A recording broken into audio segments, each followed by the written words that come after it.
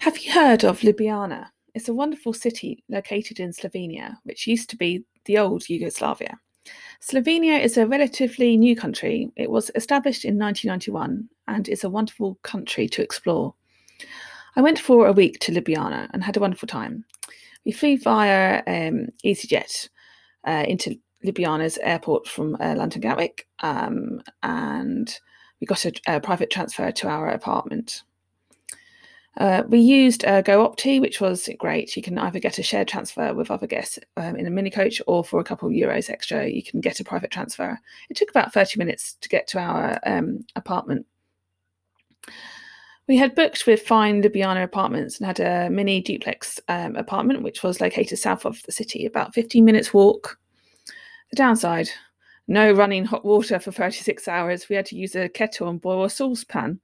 Needless to say, I had been chasing them for compensation, which has not been forthcoming. An awful shame. So, what to expect from this delightful city? It has a population of over 200,000 with an average of 60,000 students. Therefore, it's easy to walk around and there's a feeling of space. Slovenia has a population of over 2 million. The capital city was noted as the greenest environmental city. There are pedestrian roads, electric cars, which can be held for free, and there are bicycle lanes. A Slovenian architect helped put his stamp all over the city.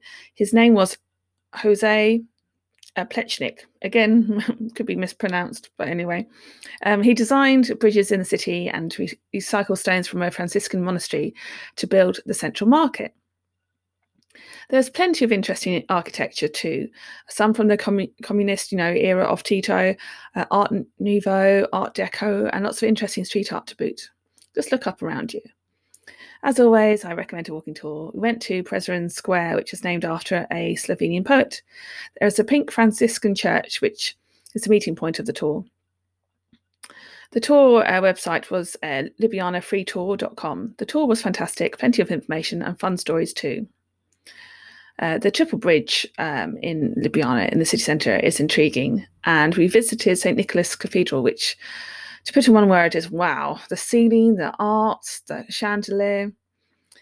We also visited the central market. There's everything to tickle your senses. There's a daily farmer market from 7 till 3.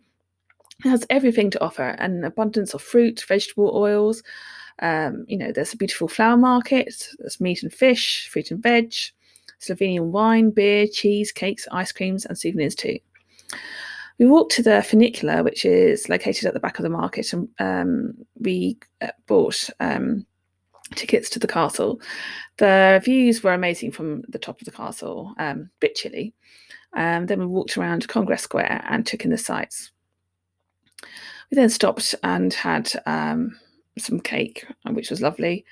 We found an arty street. And the next day, we used vouchers from the free walking tour on a boat trip. There is only one wooden boat operator in Ljubljana, and we were so impressed. It cost us 14 euros for a 45-minute trip. We had some Slovenian champagne and a large donut with apricot jam. I thoroughly recommend taking a boat trip along the river. It's enchanting, the hosts were lovely, and good fun too. We saw the city from a different aspect on the river, especially the Dragon Bridge.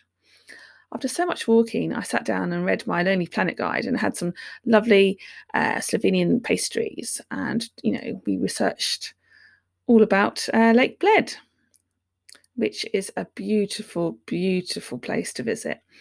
And I've got photographs on my bio, so just have a look in my link in the whatchamacallit.